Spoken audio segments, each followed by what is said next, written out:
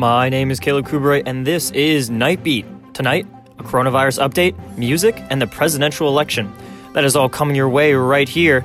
So now, here is your host, Joey Bloch. Welcome to Knightbeat. I'm Joey Bloch. The big news tonight, Senator Bernie Sanders has dropped out of the presidential race after having strong showings in early contests, but performing poorly against former Vice President Joe Biden in the most recent primaries. We'll be having more than that in just a moment, but right now I want to talk a little bit about the coronavirus and how it's affecting Rutgers and all around the world. The current count as of 7:30 p.m. tonight, over 1.5 million cases across the globe, more than 431,000 cases nationwide, with over 14,600 deaths, more than 47,400 coronavirus infections in New Jersey, with over 1,500 fatalities, as well as 140 cases here in New Brunswick. The effect of the coronavirus has taken shape on our own campus. All on-campus activities and university-sponsored trips have been suspended through August 14th. This includes summer classes and study abroad. Rutgers is also conducting a survey of graduating seniors, asking them how they would like commencement to be held. This comes after the university postponed the commencement ceremony scheduled for next month. A Rutgers surgeon has developed a method of making face shields using a 3D printer. Our own Caleb Kuberiet will have an exclusive interview later in the hour. On the other side of the world, citizens of Wuhan, China, are out of isolation after 76 days of being in lockdown. Wuhan is set to be where the virus first started, giving hope to some, but the Chinese government warns there are still not completely out of the woods. Today, President Trump said at the White House press briefing that he, quote, learned about the gravity, close quote, of coronavirus, quote, sometime just prior to closing the country to China, close quote. This comes after it was reported that the intelligence community was warned of the virus as far back as November. At a press conference today, Governor Murphy said he signed 3 executive orders to help stop the spread of the virus. The first ordered the postponement of the June 7th primary to July 15th to, in his words, prevent the disenfranchisement of voters fearing they will contract COVID-19. The second one orders the closure of all non-essential construction projects effective Friday at 8 p.m., with the exception of those related to healthcare and affordable housing. The executive order also requires all retail employers, employees, and customers to wear face masks, along with the reduction of the overall occupancy in stores. The final order authorizes the weight limits, the increase of weight limits, of trucks carrying supplies that fight COVID-19 on highways. The governor says that this is meant to help get supplies in the state quicker. Over the course of the hour, we'll cover all of the angles of the coronavirus, from how it's impacting Rutgers, as well as how it's impacting the local community. WRSU News reporter Hanna Varkey has an exclusive interview with children's music star Laurie Berkner. Chris Tsakonas will be bringing us the latest in how Christians are prepping for Easter considering the circumstances. We'll also be talking about this and more throughout the hour, but first, Bernie Sanders, as I mentioned at the top, has dropped out of the race just a day after the Wisconsin primary. What does this mean for the race going forward? We'll be talking about that with political science professor Joe Leo Carney-Waterton next.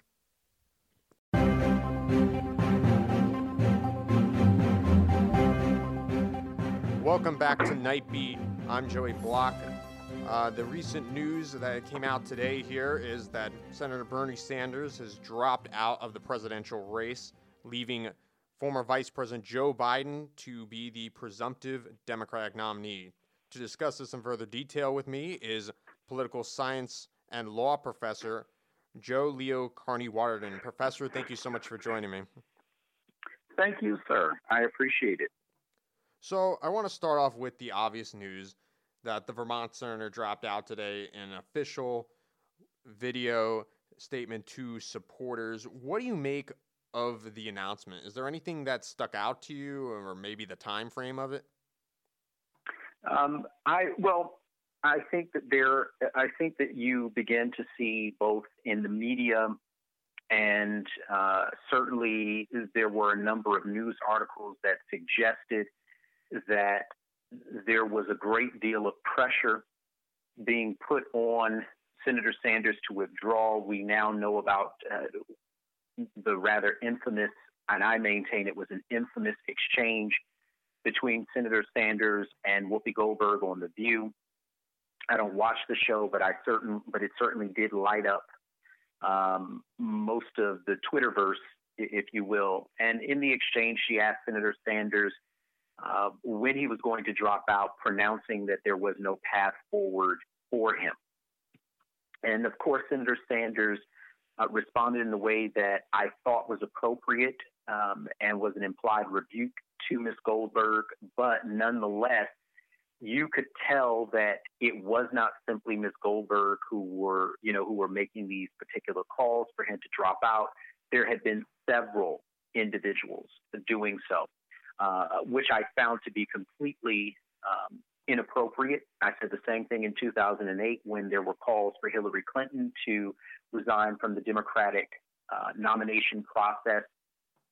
I said the same thing when there were individuals who were demanding that Mitt Romney withdraw in 2008 on the Republican side, when there were individuals who were demanding various candidates to drop out now. That is not the point of this democratic exercise. But it wasn't surprising to me. I will say this.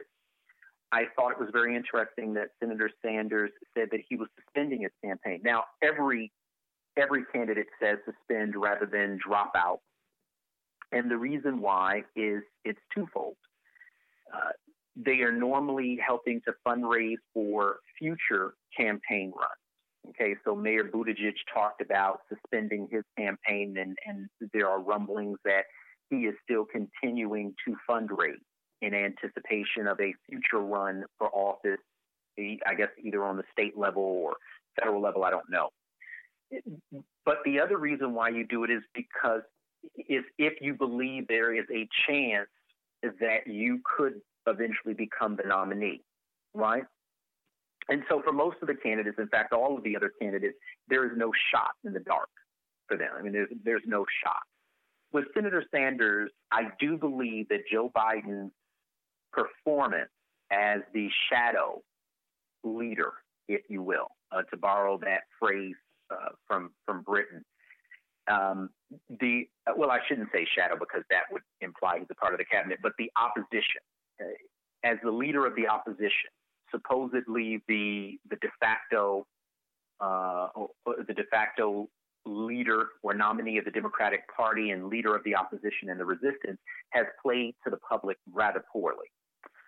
And so I believe that Senator Sanders rightly recognizes that there is a chance that he could very well be called from the dugout to switch in for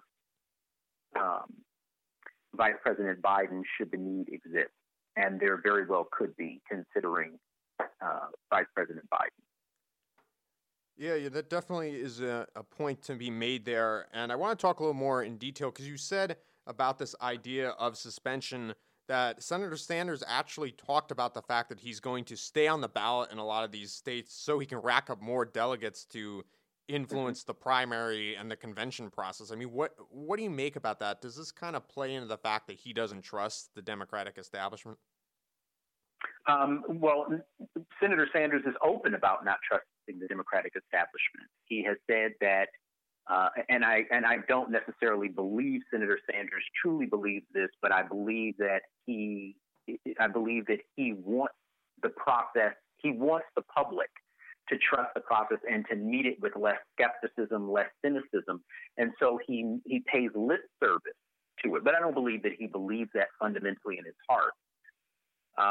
But what I do see is Senator Sanders thinking long term, that if he can apply pressure to Joe Biden and the Democratic Party to adopt planks in the platform that will ultimately represent the progressive ideals that he's been advocating for decades, then I see in that the strength of him staying on the ballot. But I think, if I'm going to be honest with you, Mr. Bloch, as a matter of truth, and this is just me giving it to you straight, no chaser, all of this about Senator Sanders remaining on the ballot to gain as many delegates so that he eventually can pressure the Democratic Party and the nominee to adopt progressive ideals is bunk. Okay? The reality is that Senator Sanders sees in Vice President Biden what the majority of the public sees and what every free-thinking individual sees, and that is obvious weaknesses in his candidacy. And what Senator Sanders knows is that if he really folds his campaign at this point, it would be too much to restart that campaign again should he need to step in as a nominee. So it's important for him to keep a very vibrant and active apparatus going, all right? The challenge is that the Democratic establishment is going to prop up Joe Biden if they have to pull a Strom Thurmond. And I don't know how much you are aware of the history of the former segregationist senator from South Carolina, but toward the end of his political career in the Senate, they were literally walking Strom Thurmond to the floor of the Senate to take votes because he could not make the trip on his own. The man was essentially a walking corpse, a rubber stamp. And there is concern amongst progressives, there are concerns amongst independents that Joe Biden does not have the mental faculty and fortitude at this point to really be a leader, and that this will essentially be a cabal-led administration. Senator Sanders knows that. And let's be real, he's going to play to that. He is going to remain in the wings, waiting to be called in the event that Joe Biden has one of those major episodes where, unfortunately, he is unable to continue as the nominee. So you kind of mentioned this idea about Biden being a favored candidate in the race. Now, I want to ask you a little bit about the DNC in general. In 2016, there was a lot of criticism that they were backing Hillary Clinton. There were even emails released of them criticizing Senator Sanders' faith and Catholics, and pretty much that they were in for Hillary the whole time. And a lot of people made that assertion about Joe Biden this time around. Do you think the DNC rigged the contest in favor of Joe Biden? I don't believe that they rigged the contest in favor of Joe Biden. What I do believe is that various power brokers within the establishment of the DNC were certainly working things behind the scenes. There was no question whatsoever that just before the Super Tuesday elections, there was no question whatsoever that the mass exodus of candidates from the race who all came out and endorsed Vice President Biden had received word from individuals within the party. And I have no doubt, because I know how these intra-party situations work. I have seen them up close for myself. And I know that a number of them, I know that Mayor Buttigieg, I know that Andrew Yang, I know that the young guns on the stage, the Tim Ryans of Ohio, they all received the word that, A, if Vice President Biden becomes President Biden, you have a definite role to play in the cabinet. It will be a visible one. And if not that, you will have a definite role to play as a prominent featured face in the future of the Democratic Party. So there's no question that from that angle, there was strategizing against Senator Sanders, which is completely legal. And frankly, it's completely ethical. The challenge is that it is not, in my opinion, democratic. It should not be because of the strategic actions of a few behind the scenes, of which I include Senator Obama. We know that he was making phone calls. It is not right that they are able to strategize against the candidate while publicly telling people that they have no thumb on the scale, right? We know you are. We know you're doing that. So for me, it was interesting to see how it was playing out. It was interesting to see President Obama weigh in. I have my thoughts on why he did so. They're not nice, but I have my thoughts on why he did what he did. And it revealed another side of him that, no, I take that back. It confirmed for me something that I had long since believed about President Obama. And no, Bernie wasn't cheated in the traditional sense of the word, but there was certainly there was a panoply of operators working behind the scenes to ensure that it was vice president. And much of this, let me just say this, Joey, I'm going to say this. Much of it is because they believe is that there is going to be a mass defection of Republicans who will vote for Vice President Biden as a safe choice versus President Trump. Let me be clear. If they are operating under the mistaken impression that Bill Kristol or that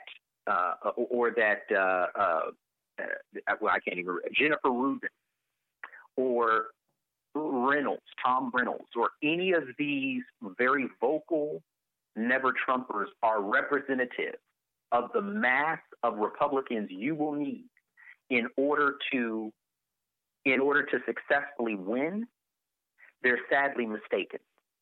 They are sadly mistaken.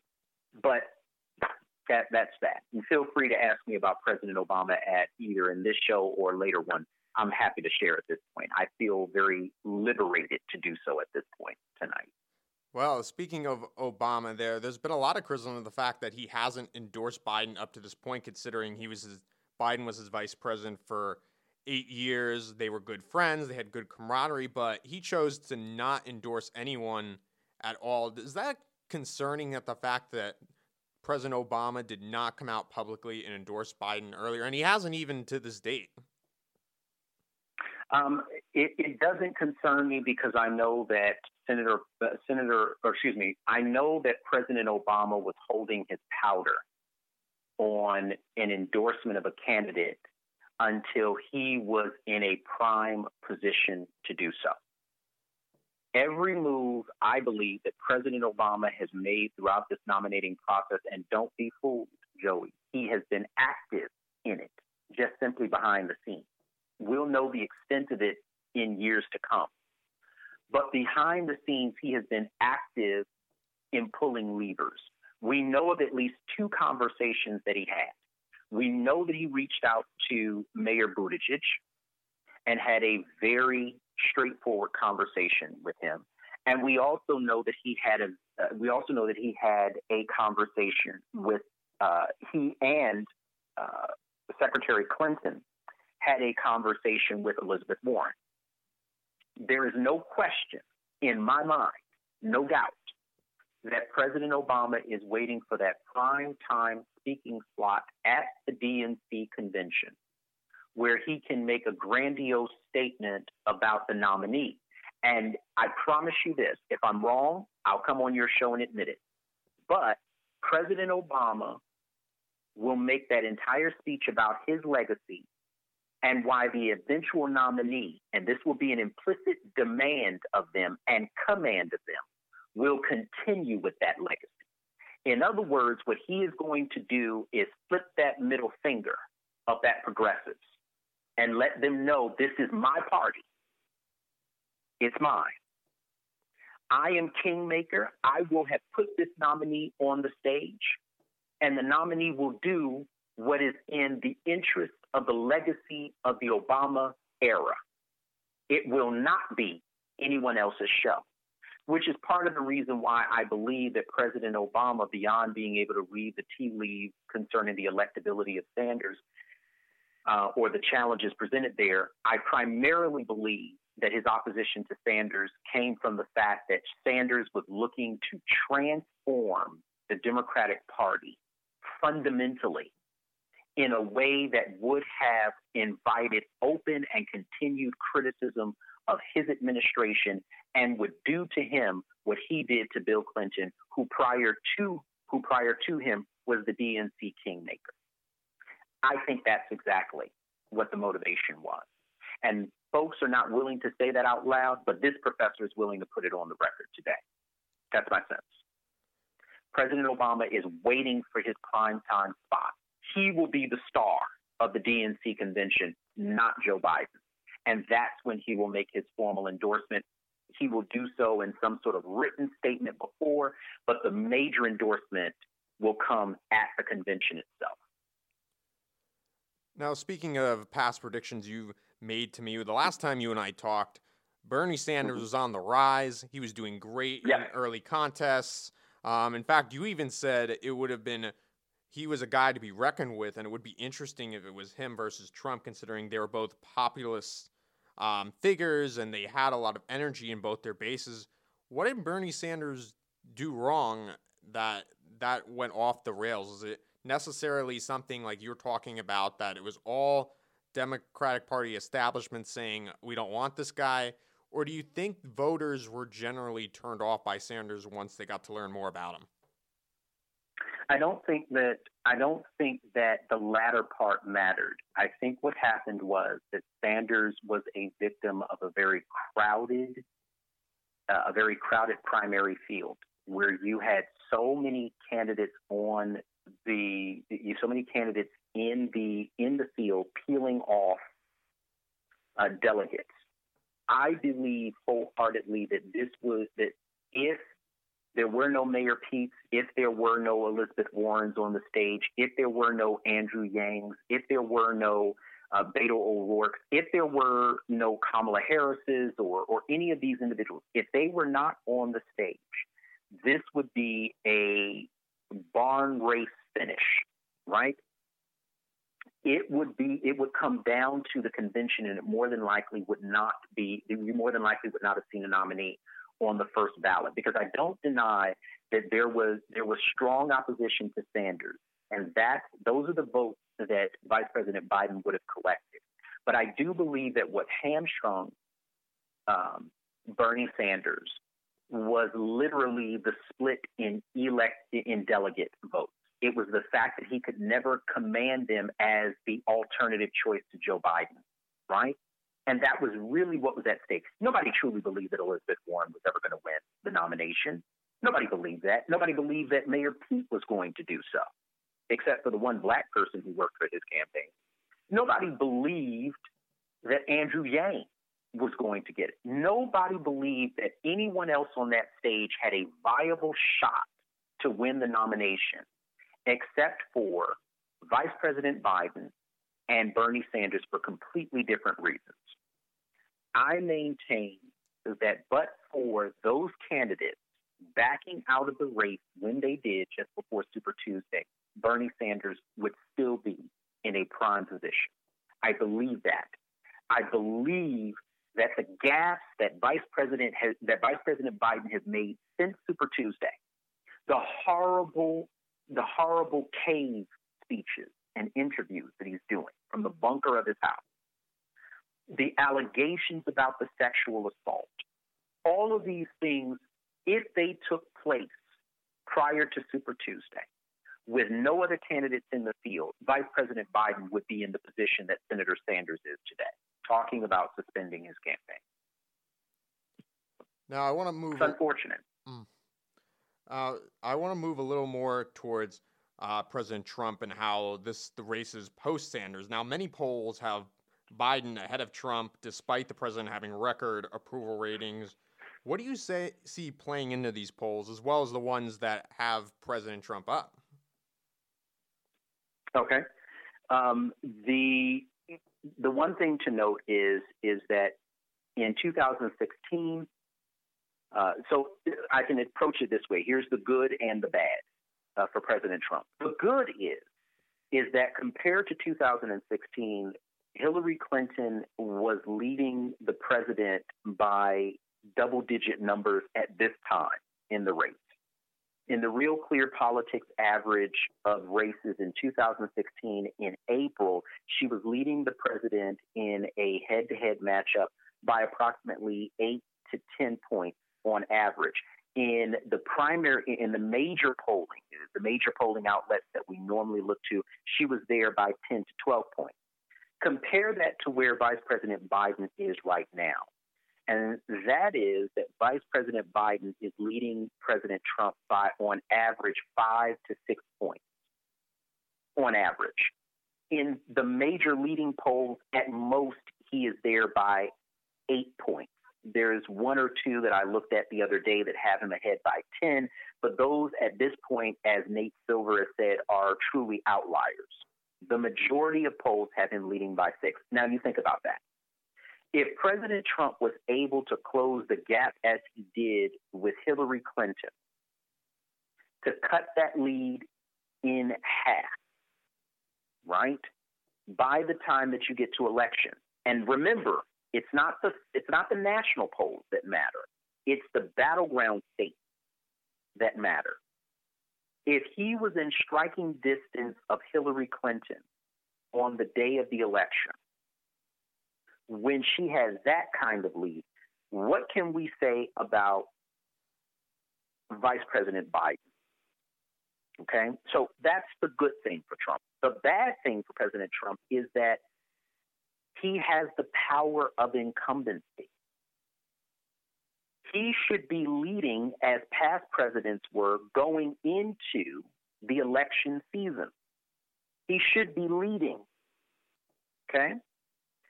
The fact that he is not, even with his highest approval rating ever, even with all the polls showing that the vast majority of the public would prefer, not the vast majority, but the majority of the public would prefer to see, prefer him to lead during this pandemic than Vice President Biden, would prefer to see him leading the comeback on the economy than Vice President Biden, trust him to handle China better than Vice President Biden. On all of those major metrics, he is by far the preferred candidate. Yet, the national polls show that.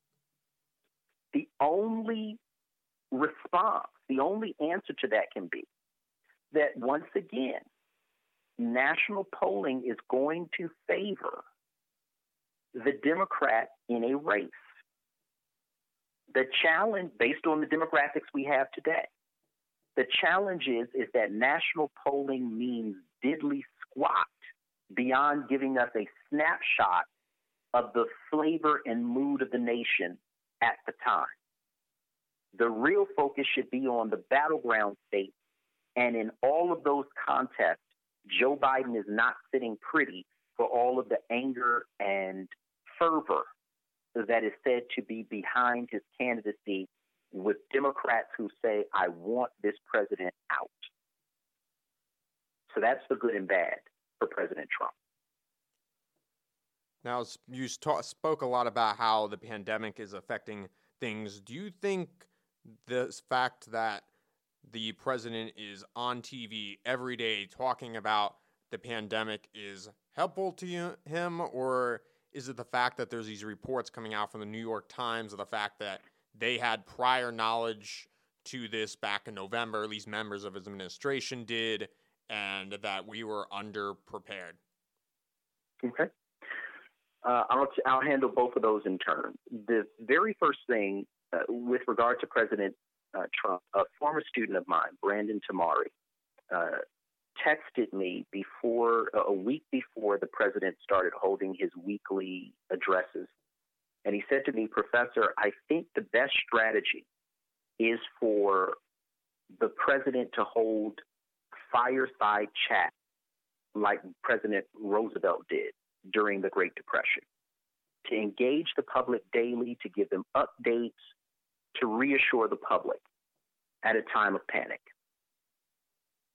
What the president has done for himself is he has shown the public that he is not the evil individual that they come home from work to hear about on the nightly news, right?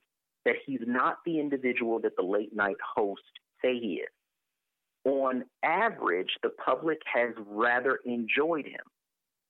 And so in that regard, he's acquitted himself reasonably well. I won't say well, reasonably well, because he's still up there with the rambling statements and the braggadocio and sometimes rather inappropriate brawls to be having with the media, which I maintain benefits both the media and the president and is a part of a larger strategy for the president. But they have helped him in that they have helped to humanize him beyond what was actually stated or beyond what most of the public knows about him. It also helps that he is flanked by two individuals to whom the public has imputed a great deal of goodwill, both doctors, Fauci and Birx. It's wonderful that he has that. As far as the issue of whether Joe Biden will be able to effectively use the president's slow response to it, there are several issues with that. The problem for Joe Biden is that if he comes after the president, there is going to be a firing squad in his direction, because we know that Joe Biden was on the record as saying that the president's decision to halt travel from China, specifically Wuhan, the Wuhan region, was an act of xenophobia. It was an act of racism. It shouldn't have been done. And that if he were implying that if he were president, he would not have done that, right? And we know now from Dr. Fauci that that was indeed an inspired decision.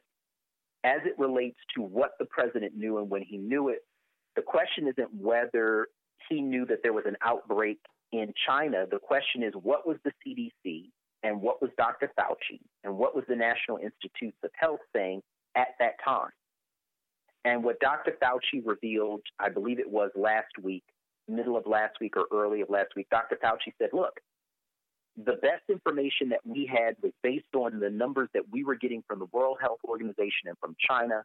And both of those entities were giving us what we now know to be false information. First, the WHO is saying there's no human-to-human contact available or possible. China is telling us that the numbers of the dead are a lot less than what we eventually found it out to be.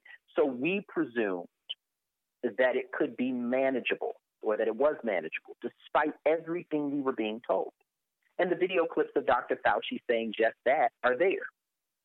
The media itself cannot even help Vice President Biden in this regard, because we know a number of them were taking the line of Vice President Biden that President Trump's travel ban to China was this contrivance. It was a bigotedly inspired policy that you have no more to fear from the coronavirus than you do the flu. Go about your lives, particularly in New York with Mayor de Blasio and the borough president near Little China, or encouraging people to celebrate the Chinese New Year's en masse. There's nothing to be concerned with. Don't pay attention to the bigot in the White House. That's the challenge, is that those individuals who are maintaining that the president has quote unquote blood on his hands don't realize how much of it they share. And I'm one of those people who is very fair, as I was to President Obama, as I was to President Bush, as I was to President Clinton, although I was too much of a child with President Clinton, but definitely with the previous two presidents, I'm very fair. The American government is a behemoth of an institution. It is not known for being quick off the mark. But once the full weight of government gets behind an initiative, it is known for being the best blockers for the American people of any country you will see on earth. I maintain that. So, as it was with H1N1 with President Obama, as it was with the smaller terrorist attacks prior to 9/11 with President Bush.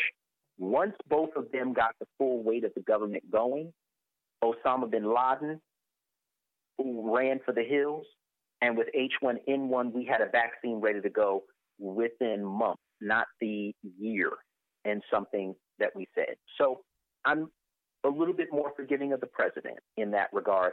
And I have the sense, based on the polling that came out of CNBC this morning, that the public, at least the majority, sense the same thing. So I got to ask you one final question about the controversy that happened at the Wisconsin primary that took place yesterday, with many saying it shouldn't have taken place due to the safety concerns, including the state's own governor.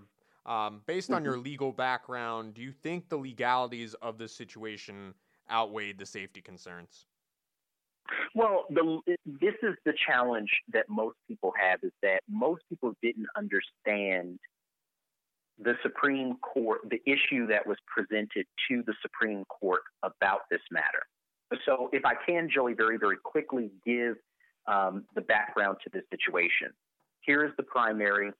What you had was the state election commissioner determining that individuals could submit ballots after the closing date of the primary. So the primary takes place today.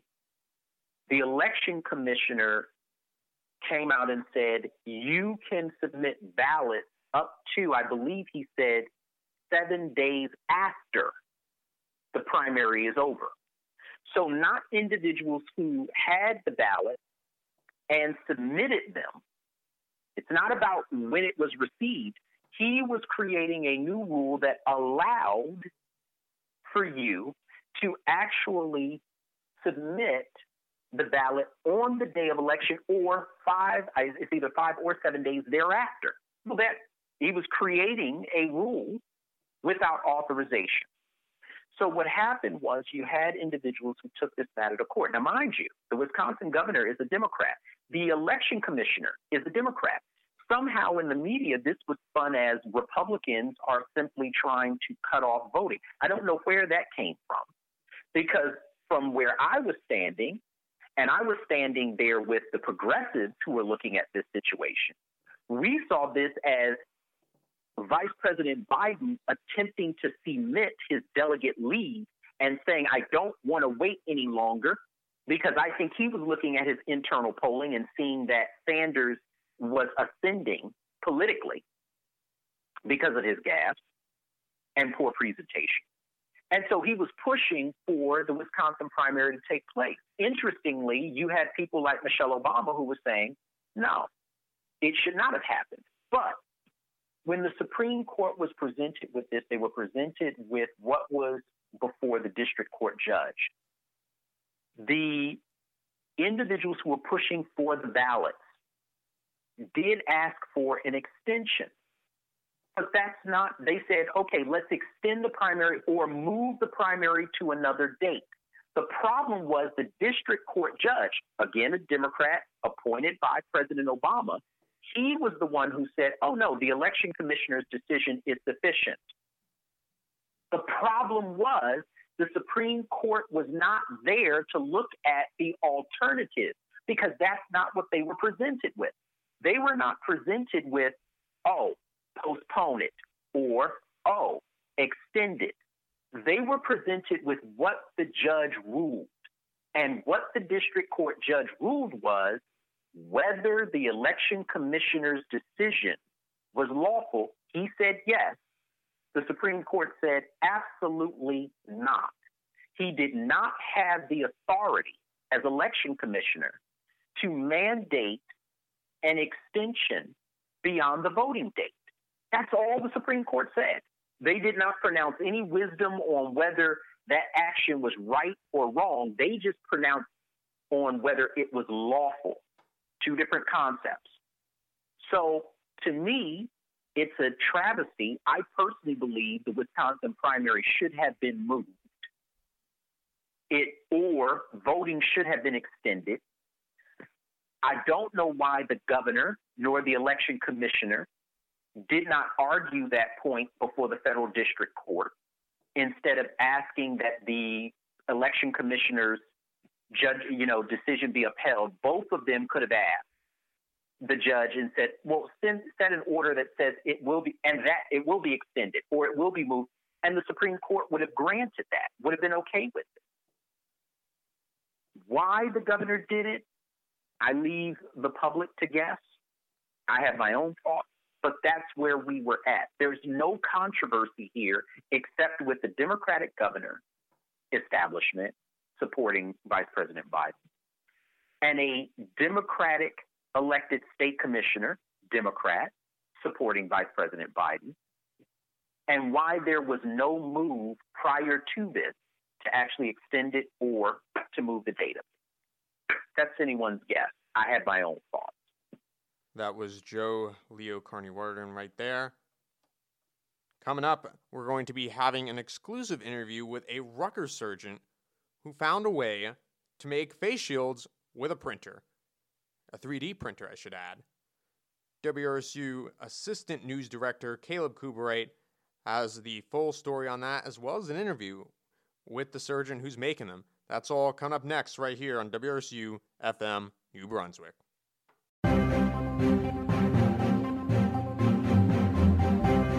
Welcome back to Knightbeat. I'm Joey Bloch. As the government tries to slow the spread of the coronavirus in New Jersey, the cases continue to rise. Earlier today, Governor Murphy announced the state of New Jersey now has over 44,400 total cases of COVID-19. Here at Rutgers, a surgeon has come up with a way of creating face shields using a 3D printer. Many first responders have been running low on supplies with the rise of cases amid the outbreak. WRSU News Director Caleb Kuberiet caught up with Rutgers Robert Wood Johnson Medical School Assistant Professor Joseph Hanna to talk about how he came up with the idea as well as what he hopes to accomplish. Take a listen. So during this COVID-19 pandemic, I wanted to start by asking you about some of the 3D printing that you've been doing, I guess, for victims and medical professionals. So what exactly have you been making? Who are they for exactly? Are they for mostly like a majority of people that are afflicted with coronavirus or medical professionals, or who exactly? There are needs along the across the entire spectrum, as you've pointed out. There are patients who have COVID-19 that need treatment, and then there are the providers, the clinicians, the physicians, nurses, advanced practice nurses, physicians assistants, etc., who also need material to get their jobs done and to recover. I've primarily been focused on personal protective equipment for providers because that is the avenue that is most amenable to 3D printing or 3D printed manufacturing. So for the last 2 weeks, using a globally recognized design, I've been making full face shields on my 3D printers and distributing them to providers as they ask for them. So when it comes to face shields, why are you starting to make face shields with your 3D printer? We hear, across the country that medical supplies are definitely dwindling. Is New Jersey facing a medical supply shortage, or why exactly are you starting to make these face shields now? As with every other state and locality, we are feeling the massive and at times overwhelming demand for supplies. So New Jersey is no different than any other hard-hit area. And so personal protective equipment is in high demand and short supply. Full face shields and eye shields are particularly important for those of us that are on the front line because COVID appears to be transmitted most readily through aerosols. So if a affected patient coughs or even just in the course of normal breathing, we exhale these aerosols that are full of the virus. And as a provider, if you inhale these, if you get them on your skin, if you get them in your eyes, you're at risk for also becoming infected. So for those of us on the front line who are caring for these patients, having face protection in addition to airway protection, as many of your listeners have heard, these N95 masks and other devices is key to keeping providers safe. Have you been working in conjunction with RWJ or any other organization, or has this mainly been an independent project that you've kind of headed? It started out as an individual endeavor. However, very quickly, after looking at these 3D designs, I realized that there are limitations on what we can do with 3D printing. And because of that, I reached out to the Chancellor's Office of Rutgers Biomedical and Health Sciences to see if there was a way to mobilize Rutgers as a manufacturing plant. There are many 3D printers scattered across our university in various engineering labs in our makerspace. And if we could harness those, we could markedly increase our productivity. And so through the Chancellor's Office, a group has been established. Engineers across Rutgers with various specialties, and these 3D printers have been brought together, and now we're producing full face shields at a increased rate.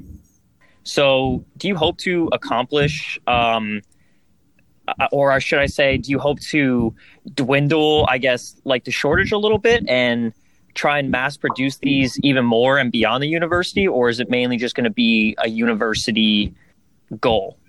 I mean, ideally, and I think everybody that's involved in these grassroots efforts to manufacture needed PPE, ideally we get PPE into everybody's hand that needs it. Now, whether or not we're going to achieve that goal is something else altogether. Right now, we're focused on meeting the needs of our providers because there is a significant shortage. If we reach the point with our manufacturing capabilities and the partners that we're adding to augment our manufacturing capabilities, we would love to help other facilities as much as possible. You know, the only way we're going to get through this is by sticking together and helping one another out as much as possible. Besides expanding the manufacturing process across the university, what else do you hope to do with this these 3D printed face shield initiative? Do you hope to, I guess, like motivate other people to use their 3D printers? Or what are some other goals of the project, really? Without a doubt, and I'm appreciative that you brought that up. This is a manufacturing need that scale needs to be considered in. So, for example, and these are just loose numbers, let's make the assumption that I alone were to make these face shields. I can produce right now probably about 15 a day. If we factor in Rutgers, we'll make a loose estimate, maybe another 30 printers are added to this capability. We go from 15, quick numbers in my head, to maybe 400, 450 a day. On the other hand, there are 8.5 million residents in the state of New Jersey, and if only 1,000 of them had 3D printers, and we mobilize those 1,000 people, and rough estimate they're making 10 face shields a day, that's 10,000 face shields. So the scale is what we're really after. And that's why I feel that these kinds of opportunities to talk about the need are so important. If we can mobilize the community to participate in this process, it will go a long way towards alleviating PPE shortages.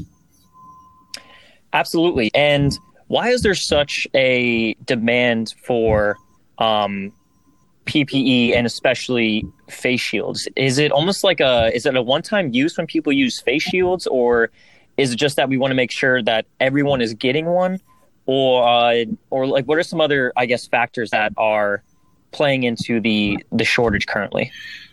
I think some of the things that you brought up are key issues. So number one, just utilization is substantially higher. For example, in the intensive care unit, on a regular day, non-COVID day, you wouldn't see a face shield in use. There's no need for it. But now, anytime we go into a affected patient's room and need to do an invasive procedure, or any procedure for that matter, we need at minimum, or the recommendation is at minimum, eye protection, and if we're doing high-risk procedures, full face protection. So we go from needing 0 per day on an average day to many. You know, if we're talking disposable face shields, perhaps and again, these are just rough estimates, the size of your intensive care unit, the number of patients you have, et cetera, are going to change these numbers, but perhaps you're going through 500 a day in the way of disposable face shields. So and then scale that up across the nation, it becomes a huge problem. And there's no inventory because as a manufacturer, you wouldn't be producing that many face shields on the average day because you wouldn't be able to sell them. Now there's been a several hundredfold increase in the need. And it is difficult, as you can imagine, to ramp up manufacturing for any one product on such short notice. And when it comes to, mass producing these 3D printed face shields, are there any differences between 3D printed face shields and, I guess, regularly manufactured face shields, or do they have just about the same effectiveness? That is a complicated question and a very important one that we're all grappling with. There's some guidance from the FDA and the CDC on the design and construction of face shields that provide splash protection, which is really what we're interested in. It's a barrier to aerosols and liquids. In there's a little bit of flexibility in how an individual manufacturer would design and produce a face shield. Currently at Rutgers, we have settled on a design that has been vetted by several ministries of health, or I shouldn't say several, at least 2 ministries of health in other countries. So it seems to meet the basic standards with regards to design. As far as materials, there's significant difference in the materials that we're using. There are different types of plastics. But as best as we can tell, the plastic that we're relying on heavily right now, which is called polylactic acid, which is different from ABS, seems to be holding up and working well in the hands of providers. But yes, there are significant differences. And I guess I also wanted to ask just about your personal 3D printing. So how did you first begin the hobby? And I guess what was, the spark that made you say, maybe this is something that I can do to help people, really? Well, thanks for giving me the opportunity to share a little bit. How did I get into 3D printing? My oldest daughter, Grace, and I are DIYers. And a few years ago, we were poking around looking for a new neat project, and we came across 3D printing. We just thought it was incredible and looked really intriguing. So we got our first 3D printer a few months later, a small one, but boy, did we have a lot of fun with it. She and I, we made lightsabers, functioning ones. That's cool. Things, her younger sister Lily wanted a rubber ducky, so we found a 3D design for a rubber ducky and put it on the printer. And a few hours later, there's a nice new yellow duck. So that's how I got started, and we've both had lots of fun with it ever since. With regards to the current pandemic and the crisis that we're facing, It was just natural. I was taking a hobby and turning it into something useful for the people around us. At the start of this, we had 2 3D printers. And as soon as I saw what's referred to as the Prusa design for the 3D, for the face shield that we're using currently, I made a test run. And when I realized that I could make it, it wasn't a second thought that I needed to do it. And my wife was very understanding and very kind, said, well, you should get another 3D printer so you can increase production. So we actually just received a shipment of a third printer. She is a very understanding lady. It's set up in our basement, and that has been running for about 5-6 days now, augmenting our output. Now, where we're going to put all these 3D printers when the pandemic is over, I don't know. There are going to be consequences to those decisions. Going to work every day and seeing what people's needs are, in addition to my own, it's just a reminder that if there's any way any of us can help, and this is really where the grassroots part comes in, we should. And so that's where we stand. It's been great. My friends are wearing these face shields. My colleagues are wearing these face shields. Folks that I don't even know are wearing face shields. And it's not so much that they might have come from me or come from the Rutgers collaborative. It's the fact that somebody's got the protection they need so that they then are safe to take care of somebody else. And that somebody else, to be honest, those are our friends, those are our family, those are our neighbors. I mean, all of us here in New Jersey are unfortunately beginning to see that our friends are affected and getting sick, family members, close acquaintances. So it's great to be able to help one another take care of each other in this difficult time.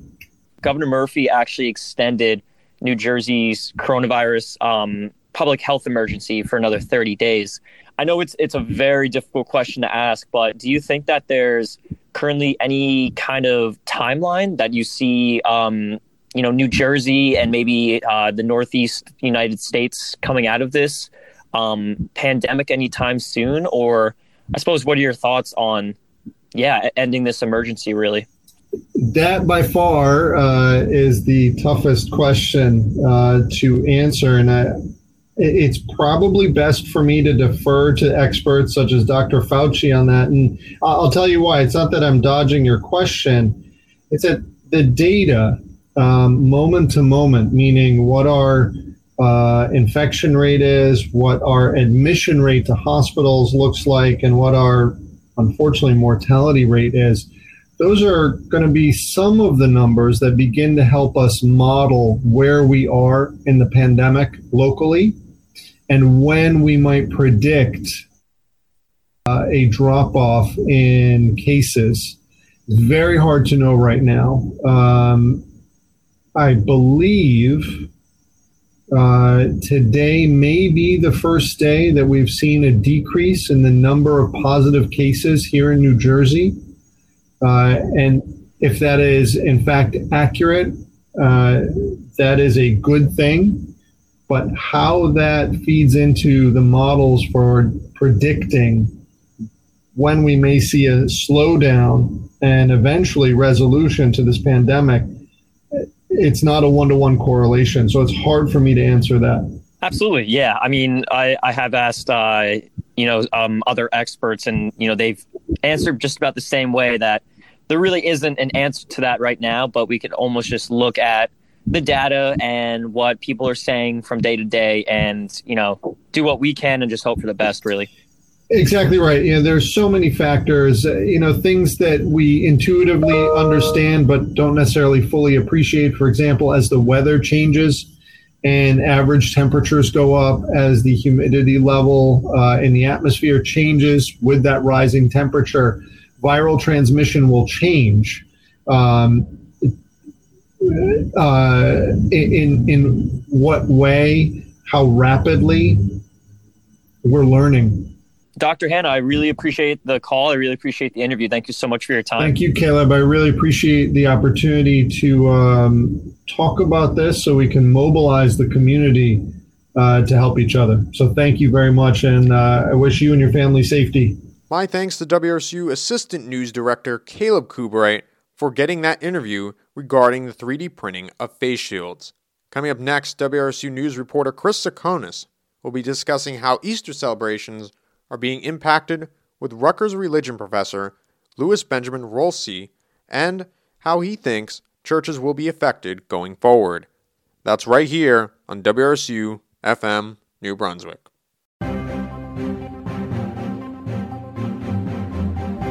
Welcome back to Knightbeat. I'm Chris Tsakonas. As the coronavirus pandemic continues to shut down businesses and public gatherings across the country, Christian leaders find themselves facing an unprecedented challenge.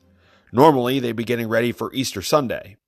But with their churches closed, they're turning to alternative ways to connect with their congregation. Here now to break this all down is Dr. L. Benjamin Rolksy, professor in the Department of Religion. So let me start off by asking, just overall, how are Christian leaders and Christian communities adjusting to these strict social distancing policies around the country? Haphazardly. There really is no kind of one approach to any of it, and that has a lot to do with either denominational histories or even the sort of gridlock political world that we occupy today. It really is a matter of who you ask and also where you look. Places in Asia are adapting differently, Europe compared to the US. What's really become a flashpoint is the sort of relationship between what states are trying to do and then how religious freedom comes into it and how churches at times attempt to meet anyway, despite the fact that there are a number of directives that have encouraged people to not meet.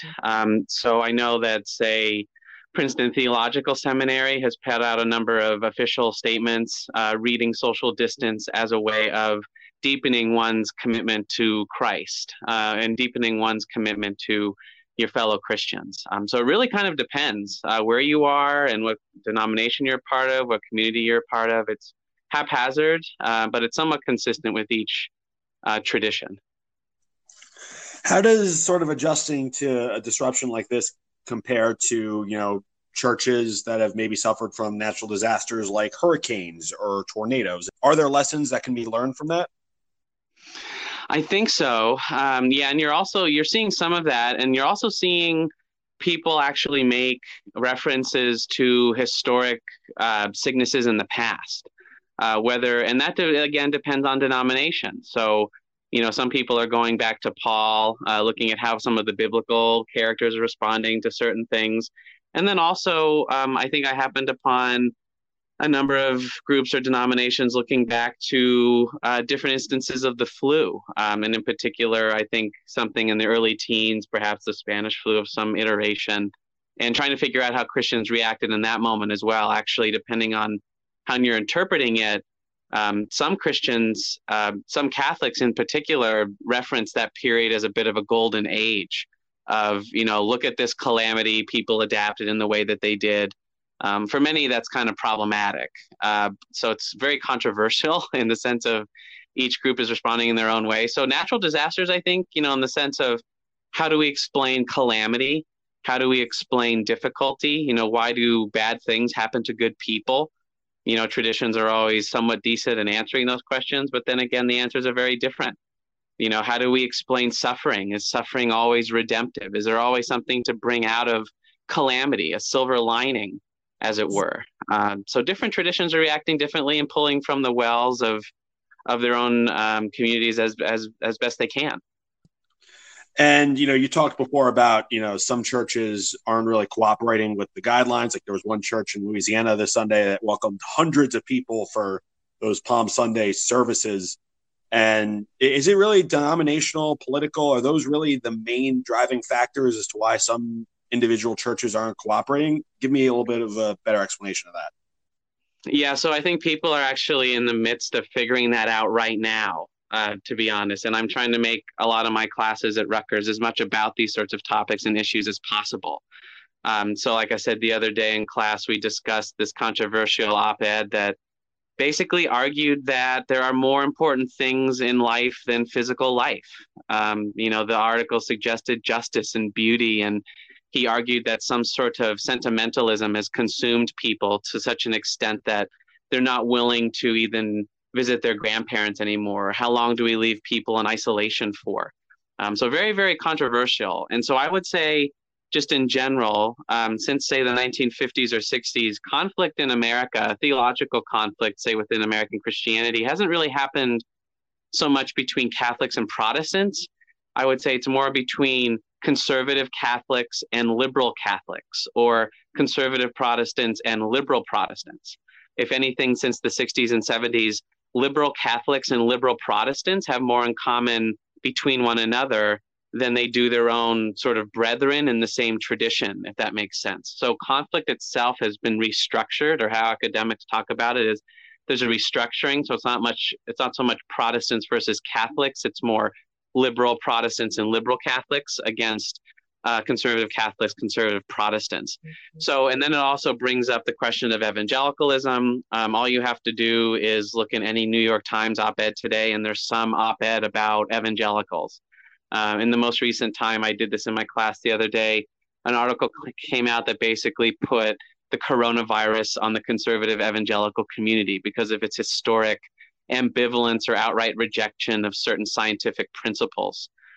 So it really depends. I would say most often, as far as those who are resisting, will tend to be more on the charismatic side, perhaps more on the evangelical side, perhaps even on the Pentecostal or fundamentalist side. Not to say that all of these things are the same, because they're not.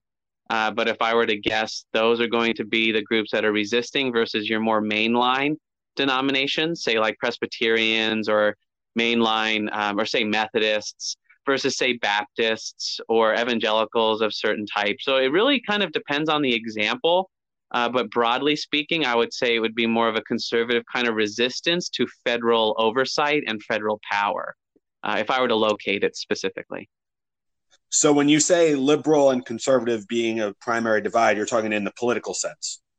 Yeah, and I also mean theological as well. So political, so liberal, so being a liberal politically also says something about you theologically and spiritually.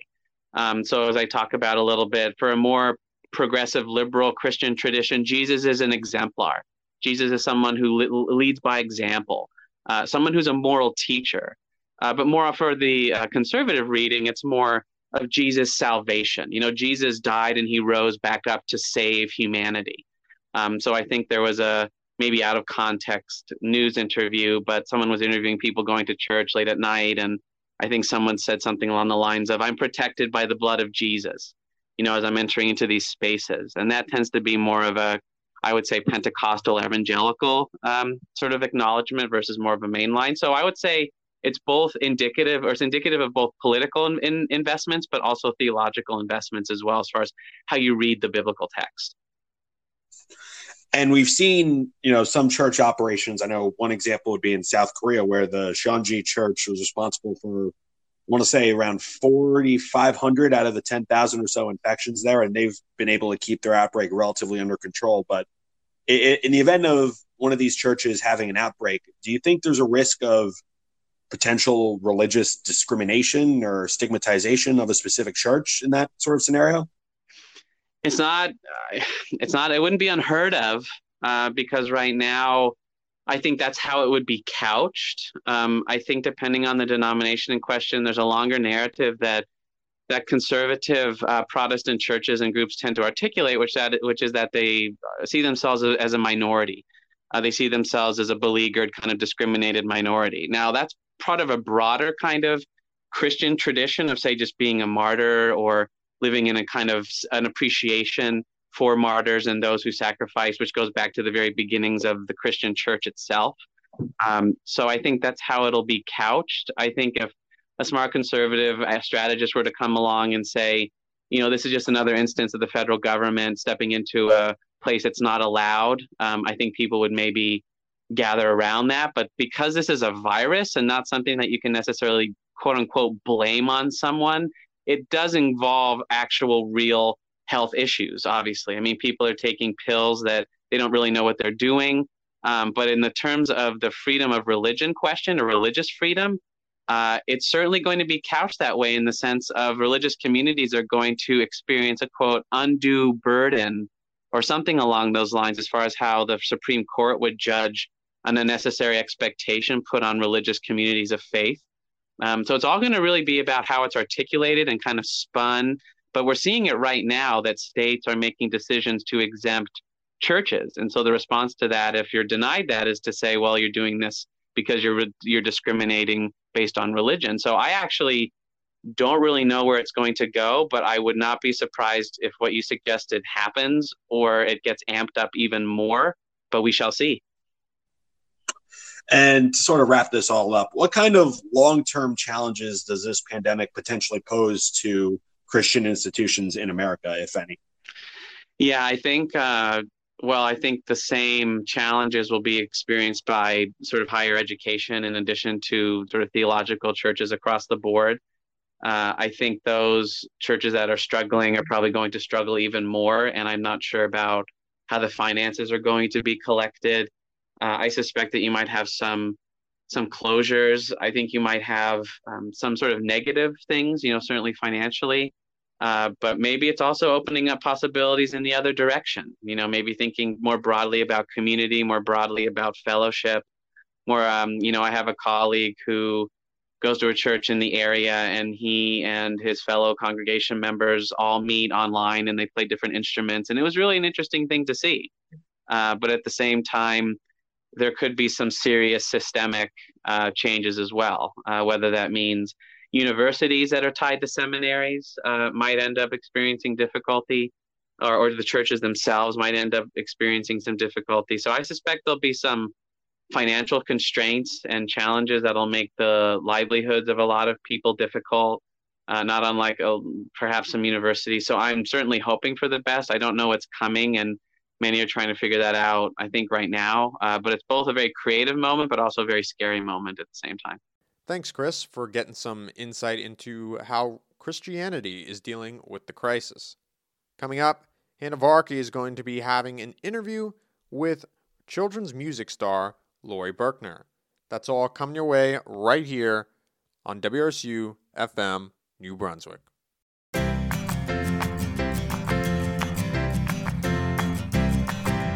I'm gonna catch you, you better run. I'm gonna catch you, here I come. Welcome back to Knightbeat. I'm Joey Bloch. If you're just tuning in, we've been discussing the latest impacts of the coronavirus on the Rutgers community. Now we're going to shift gears a bit to a Rutgers alumna. Children's music star Laurie Berkner has garnered wide appeal among younger audiences for songs like We Are the Dinosaurs and I Know a Chicken. In the midst of a global pandemic, she found herself looking for a way to connect with fans. Hence came the birth of Berkner Breaks. WRSU News reporter Hanna Varkey has more on that for us. You're a talented musician, and your song When I Woke Up Today even gets my morning started these days. But for our listeners who might not be familiar with your music, could you just introduce yourself, so like who you are, your background, and what your music is about? Sure. So my name's Laurie Berkner, and I've been working with kids and writing music and creating other kinds of things, books and different kinds of things for kids for 20 plus years now. I started out as a preschool music teacher, and I ended up writing a lot of songs because I was inspired by the kids. And so I try to sort of hold that in what I do at all times, that everything is really inspired by the kids that I'm singing for and with and to. And so, I have a lot of videos and other things out there for people to check out if they want to find out more about my music. Okay, so could you tell us more about your daily Berkner Breaks, and how has it been sharing joy and music to individuals in their homes? Sure. So once the suggestion to stay at home started, I think it's now been, what's the first day that we started? My birthday was the 15th, 16th, 17th. So I think on March 19th, at that point, it seemed pretty clear that lots of families were going to be staying home with their kids, and schools were closing all over the country. And I was just trying to figure out something I could do to be helpful in that kind of a situation, and also keep my own connection to kids and families and to being a musician, because my own concerts were starting to get canceled.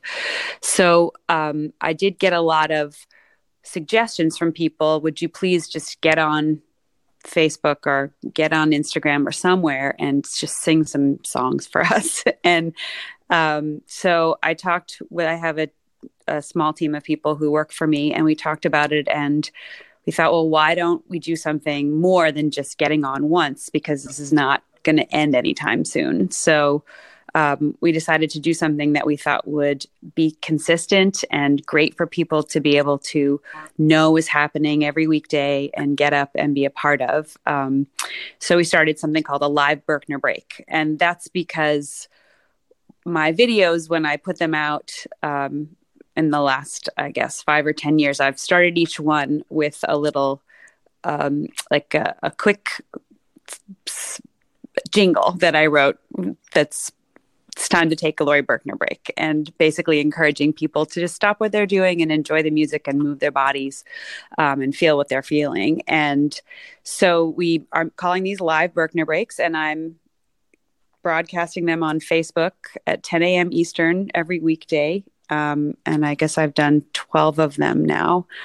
And we're getting just an incredibly positive, huge upswelling of response and excitement from families. And it really feels so good. And I think the feeling that knowing that they can get up, and either it's 7 a.m. in California or 10 a.m. on the East Coast, or who knows, people were tuning in today from Singapore and South Africa and Italy and the UK. And it just feels like amazing to know that they can get up, and it feels amazing to me, and I hope it does to them too. They can get up and know that I'll be there, and I'll sing them some songs or read a book that I have some different books that were created out of my songs, and get their kids moving and hopefully connecting and enjoying themselves for, about 20 to 30 minutes in the mornings.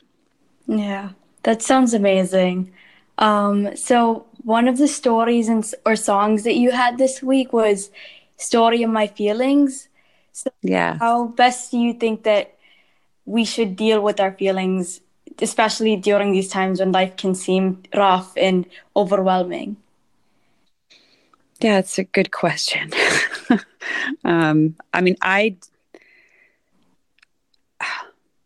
One of the things I think that is great about talking about feelings is that it takes us out of our own isolated experience with those feelings. So, and right now, because we are physically distanced from people, it feels even more important to me that we're all actually talking about the fact that we're having lots of feelings about having to stay home and having so many of our relationships change and our daily rituals and routines disrupted, plans that we've had. Especially for kids who have birthdays now, who can't have their parties, can't go to birthday parties, can't go and hug their grandparents because their own parents are worried about getting them sick. And I just feel like not going to school, not seeing their teachers. And then, of course, there are so many kids who actually depend on food at school. It's just obviously it's disruptive for everybody. But I think it's really important for kids to be able to have the feelings that they're having about it and have that be acceptable and acknowledged, and know that it's normal and that everybody's, in their family, all the people around them still love them, and it's okay for them to be angry about all the stuff that's going on. So yeah, it felt really important to me to do that song and story this week in particular. I thought about doing it the very first week, but I actually am somewhere where I did not have I didn't have that book with me at home, so I had to get it mailed to me so that I could do it the following week. But I'm glad we got to it. Yeah, I definitely think it was really relevant. The next question I wanted to ask you is about Rutgers. So like, how has your journey as an artist been since Rutgers, and has your experiences at Rutgers shaped your perspectives and career in any way? Yeah, I mean, so Rutgers was a while ago for me. And lots of things changed along the way, but my starting to, well, first of all, just starting to realize that I could play a guitar in front of people happened when I was at Rutgers. There were sort of a lot of different things that came together to put me in the place where I realized I wanted to make music for kids and with kids. And one of those things was being a preschool music teacher. But before that, I actually worked at a daycare when I was at Rutgers. I was a psychology major, and I went on to do a lot of my own therapy, and a lot of my songs have come out of those therapeutic experiences and kind of thinking about the feelings and the psychology behind why we do certain things and why kids do certain things. And again, I really learned to play guitar in front of people when I was in college. And I played a lot of bars locally in New Brunswick, and eventually like translated that ability to play that instrument into working with kids. I mean, originally I started with kids on the piano because I had more formal training in the piano when I was growing up, but I couldn't jump around. I couldn't lie down with the piano while I was playing. I couldn't do all the things I wanted the kids to do. And I could see how important it was to model what I want them to be able to also do with their bodies. So the guitar was just a much more friendly instrument in that way for me, and more, it was more interactive. So I got better at guitar, and luckily I'd had that practice when I was in college, and I was scared to do it, but it turned out to work really well. Has there been like any interaction or like memorable experience that you've had with your audience members, whether it's during this time or even before that? Oh, sure. I mean, that's a good question. Lots of times. In fact, I'll tell you something that I was thinking about sharing when I posted, when I read the story of my feelings, actually. So when I read and sang that song earlier this week, I found myself starting to feel a lot of my own feelings, a lot of kind of both joy and sadness at the same time at the end of it. And I realized I was having a memory, which was one of the first times that I performed it live, was actually 4 days after 9/11. And I was living in New York City when 9/11 happened. And I had a show that was happening on the weekend after, and I struggled to decide if I should cancel it or not. I thought, are parents going to want to come out with their kids right after this happened? Everyone's so sad. The entire city feels like shut down and in a lot of pain. And I thought, after discussing it, I had other musicians playing with me, and we all decided, let's do it. And let's hopefully bring some really like positive energy to these families right now and to ourselves, and bring everybody together. So I was hoping that's what would happen. And I was performing just basically across the street from my apartment at the time on the Upper West Side. And it felt like home. And I decided to start the show with the story of my feelings. And I came out and started singing. And the first lines of the song are, "This is the story of when I cry. When I'm feeling sad, that's when I cry. And it makes me feel better. It makes me feel better. I feel better after I cry." And I sang those words and just started weeping, and I looked out, and there were all these parents. There were no seats. Everyone was sitting on the floor. There were maybe 500 people there or something. And kids were in the laps of their parents, and people were just hugging each other and crying along with me. And it was just one of those times where I felt so connected to the people in the room with me in a way that went much beyond what I usually feel where I'm on stage and people are, watching. So that was a really special experience. And it kind of reminds me a little bit of what's happening right now. Yeah. Yeah, that's very true. I think that's a beautiful experience. And so the next question I wanted to ask you is if you had any advice to us Rutgers students, because we're all children at heart and we love making the most of our time, especially during these hard times. So do you have any advice for us? Yeah, I love that you said we're all children at heart. Because I think that is a lot of why I do what I do. I feel very connected to my own sort of inner 4-year-old. And I guess I would just say,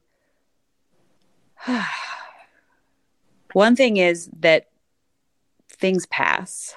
So this will change. It won't be like this forever. And it's good to remember that and also take advantage of the things that are positive about this time, like time to look inside, time to be creative, time to find other ways of connecting to people, and time to make space for yourself. I also would just say that as you said, that we're all children at heart, I feel like it's really important to listen to that inner child. And you might find your creativity by doing that. You might actually discover what the feelings are that are maybe not as obvious or that you're trying to avoid just by kind of listening to that child. And I think if we all pay attention to our own child and treat ourselves the way we would if we were children, I think we're much more forgiving and tender with kids. And I think it's a really great time to be that way with ourselves and give ourselves space to have feelings and to make lots of mistakes and kind of make our way through this. And as the chancellor of schools in New York City said, we're all building the airplane while it's flying right now. So it's okay to give ourselves a break. Yeah, that's very true. So I guess the last question I wanted to ask you is, would you mind singing like a few lines of one of your songs? Oh, sure. All right. So this is how I start each of the Berkner breaks. Okay. When I woke up today, I shouted out, hooray! 'Cause I knew I'd see you and we could sing together. You can sing this with me. La, la, la, la, la. La, la, la, la, la. La, la, la, la, la. La, la, la. Welcome to another live Berkner break. I'm gonna catch you, you better run. I'm gonna catch you, here I come. I'm gonna catch you, you better run. I'm gonna catch you, here I come. I'm gonna catch you, you better run. I'm gonna catch you, here I come. I'm gonna catch you, you better run. I'm gonna catch you, here I come. I gotcha! My thanks to WRSU News reporter Hanna Varkey for her interview with children's music star Laurie Berkner. That about wraps it up for me tonight. Thank you to all of our guests, as well as Chris Tsakonas and Caleb Kuberiet for getting those interviews for us. If you miss out on one of our shows, you can check it out on our website at wrsu.org and follow us on Twitter at WRSU News for the latest updates. Thank you so much for listening. I'm Joey Bloch, and this has been Knightbeat. Coming up, it's more WRSU music programming here on WRSU FM New Brunswick.